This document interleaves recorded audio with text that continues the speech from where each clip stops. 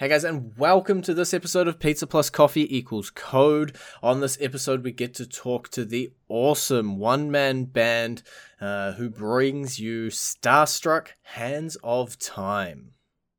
For the people who might not know, could you give a quick rundown of who you are, what you do, and the game as well? Yeah, sure. So my name is Max. I'm the director and programmer of Starstruck Hands of Time. And what do? I sit in front of a computer for a very long amount of time. And I work on this video game with a bunch of very talented artists and composers. And Starstruck Hands of Time, it's not just a rhythm game, right? Yeah, so it's a rhythm game and it's also a adventure game. So there's this whole world you can explore and talk to people, and you can take on the roles of different characters in the world and see it from different perspectives. And then on top of all of that, it's also a how do I even explain this? It's a sandbox destruction type game. So it's everything takes place in this miniature diorama world where these tiny little guitarists that are made of clay, and they go around their lives in this world where everything's made of popsicle sticks and stuff like that. And then when they get stuck, you can switch over to playing as this giant hand and then destroy things that might be blocking their way. So it blends a bunch of different genres together. I think that's probably the one piece I really wanted to get across to people, because I've had a good look at the game and everything, and if anybody looks at it and goes, oh, it's just another rhythm game, it's not. It really isn't. There is all this extra stuff to the side, and the pieces that stuck out to me was just how like quirky and humorous and batshit crazy, to use a phrase, that some of the out of the music or out of the rhythm part is. Did you have any sort of inspiration for some of that? Oh, I'm glad you like that. Yeah, one of my worries when making the game was that the artists and the composers, the lead artist and the lead composer, they've done such an amazing job with their work. One of my worries is, oh my gosh, they're gonna make these amazing stuff. It's gonna totally overshadow anything I could possibly do with the characters of the story. So if that stuff was nice at all, I'm glad. So what was the inspiration? Well, I mean, I grew up with a lot of games from the early 2000s, that kind of time from Japan, like console games like on the PS2 and that type of thing. And those games always were trying to do something strange, but is also very full of raw energy. And I really liked that. And so probably I wanted to try to do something like that. And even blend together some things that I thought could work together well. And so that's how Starstruck came about. If we rewind all the way back in time, what originally drove you to be like, hey, I'm gonna go make this game? I mean, a lot of people want to make a video game, right? That's not such a strange thing, but the opportunity just arose. I was already a software engineer, so I was already experienced with programming. And that being said, it turned out working on middleware server type stuff is very different than making a video game. So I had a lot to learn. But I was already a programmer, and I had started talking with some other people, artists and composers, and the opportunity came up, so I decided to pursue it. I'm a software engineer myself, so I definitely get that. Very big difference. But when we're talking about a game like this, the first thing that comes to mind, song licensing. Is it even in the realms, or is it just something that's like too much of a nightmare to deal with on a grand scale? What do you mean, like licensing songs to put in Yeah, Starstruck? to Is put that in. um, so right now all the music in Starstruck is original.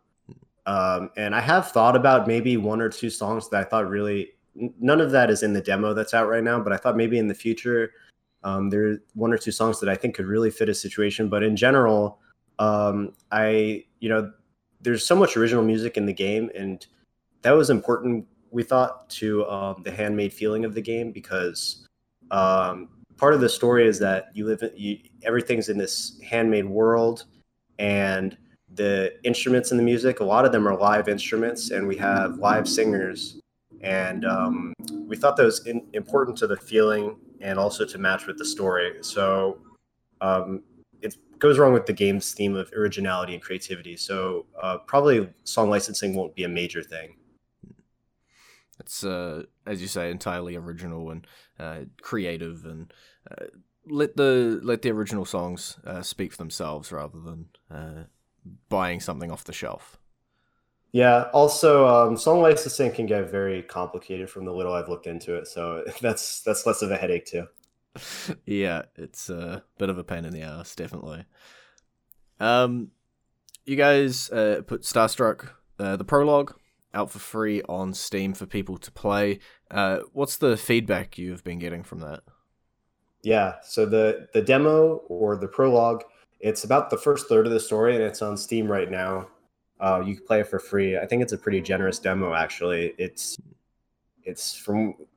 like over an hour long, and it's a significant part of the story, and you get to really see a slice of everything in the game. And so I think it's a pretty generous demo. And in terms of the feedback, on Steam, it has like over 95% positive reviews, I think. In general, people seem to like it. One of the best things I saw, which I didn't even put this in the copy of or anything or in the description text, but one of the best things that felt the best to me was in the Steam reviews. Several people said this feels like a lost PS2 game, and I'm like, wow, that's the best compliment I could ever, the game could ever get. So, I mean, there's definitely things I'm working, there's definitely some feedback that I've gotten about the game. Like we want control remapping and stuff like that, which I could definitely do. But I've been pretty surprised by the positive response, actually. Is it, or I guess, what is the sort of feeling when you do finally put this out there and it is positive? Is it a sort of a relief of people want to play what I've made? Well, it was good to know that what I was trying to do with the game was people were getting the feeling that I wanted them to get. So it was good to see that like it was succeeding with some people in terms of achieving my goal. But in terms of like feeling like, wow, this is awesome, so many people like it, I don't know. I think at the time I was too burnt out to have to stop and think about that. So didn't really have that type of feeling. You are taking regular breaks now and not as burnt out? Well, the thing about being an indie game developer is that's a little difficult to do. Gotta burn the midnight oil. Sometimes. In terms of a release, are we looking 2021? Yeah, the release date is 2021. The prologue is about a third of the story, so good progress is being made. And there's a lot of stuff that even when I released the prologue, there's a lot of stuff that's already done that's just not in the demo right now. So the development is continuing at a really good pace, I think. And I guess harkening more back towards that, being an indie developer, is this something that you are devoted to sort of 9 to 5, or is this something you're doing on the side afterwards? This is what I'm doing full time right now. A little more than 9 to 5, but so I'm the only one who works on it full time, and they're artists and compose. I'm the only one who works on it full time right now. There's artists and composers who work on it too, but I'm the main full time person. How do you, I guess, find that balance between working on the game and I guess making a livelihood when you're in the development cycle piece? It's a tough balance. It really depends on every person's situation. I mean, indie game development, it can be, very tough financially. It's getting more and more competitive all the time. So if someone's thinking about becoming an indie game developer, you should really think about you should really try to understand how competitive the market has becomes. Even every year it gets more and more competitive. So yeah, it's definitely not like how it was in 2013, 2014, that kind of time. And the name of this podcast is from my software development background. Pizza plus coffee equals code. Because on those really late nights where you're crunching, you're burnt out. What keeps us going is pizza and coffee. What keeps you going in those tough nights? Well, I don't eat dairy, so probably not pizza. But what about me? I listen to a lot of music. I mean, as a software engineer, you probably do that too, right? Just constantly listen to music, and that's part of actually how maybe I started to think about what if it was a game based around music, just because I listen to music so much. So music is a big thing. Um, and I'm also pretty bad in terms of like sleeping. Like I fall. It's very hard for me to fall asleep, so that kind of works in my favor a little bit. Um, I guess that's about it. I do have to ask, what genre of music? It's important. Oh, well, take a guess. Yeah, I'll give you a hint. So I like a lot of genres, but one of my favorite is like prog rock concept albums. Hmm. And because I think those are so immersive, like you could just get lost in this. Even as a kid, I remember just thinking like, this is incredible. You could just get lost in these. Um, so yeah, that's probably my top type of genre. I think it's a little out there, a little creative and similar to the feel that we see in the game. Yeah, prog rock is sadly not the most popular genre anymore, but maybe one day it'll come back. Everything comes back eventually. You just gotta wait long enough for it. Yeah. With the development, obviously it's still ongoing. Was there anything that you maybe tried and it didn't work out or it didn't fit the game? Oh yeah, I mean the game has changed so much over the course of it, and really this is the first game I've worked on, so I had so much to learn and I had to change so much as it went on. Like originally, the part where you go around and destroy the world as the hand, that wasn't actually in the game at first, but that came about because we were developing the game and we started to create this world, and we had the idea of what if you could go around and destroy it. So much changes over the course of development like that. And is that just conversations with mates or other indie developers that sort of drive that? Sometimes, yeah. Sometimes it could be, mostly if it's a conversation, mostly be maybe with conversations I've had with the lead artist or the lead composer. Other times it's just stuff that I will do myself. But yeah, it's really fun bouncing ideas back and forth with the different people involved. That's probably has been one of my favorite parts of working on the game.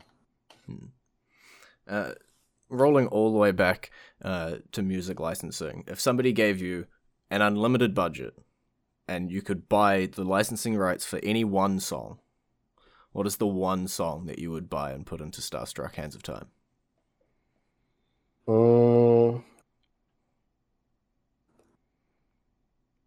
I'm not. I think I would just take that money and maybe just I don't know, like use it in other ways. Yeah, maybe use it in other ways. Like yeah, like I said, like having all the music be as much of the music as possible be original and made especially for the game is something that I think is important for the concept of this game. Maybe if I was working on a different game, I'd want to license music, but for this one in particular, it feels like it would be it fits better to just have original music as much as possible. Sweet. And if people wanted to learn more about Starstruck or play the demo, is there a link they can head to get more information? No.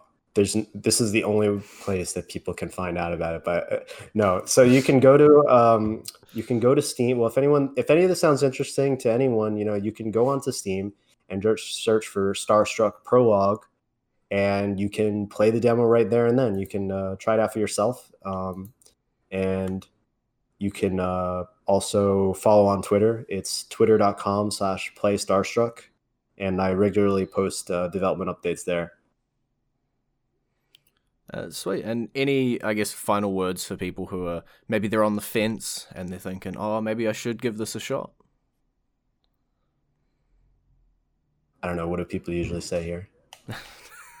Some motivational words about how it's a great game. You should give it a try. You're gonna love it. Well, if you like games from that era of like the early 2000s, then you'll probably like this game. So just check it out, and it's free. So what do you have to lose? And I think there's not really a lot of games being made right now that are like this. So at the very least, I think it'll give you a unique experience. Sweet. Well, thanks a lot for taking time out of your day to have a chat to us. Yeah, thanks for talking with me. It was great. It was awesome.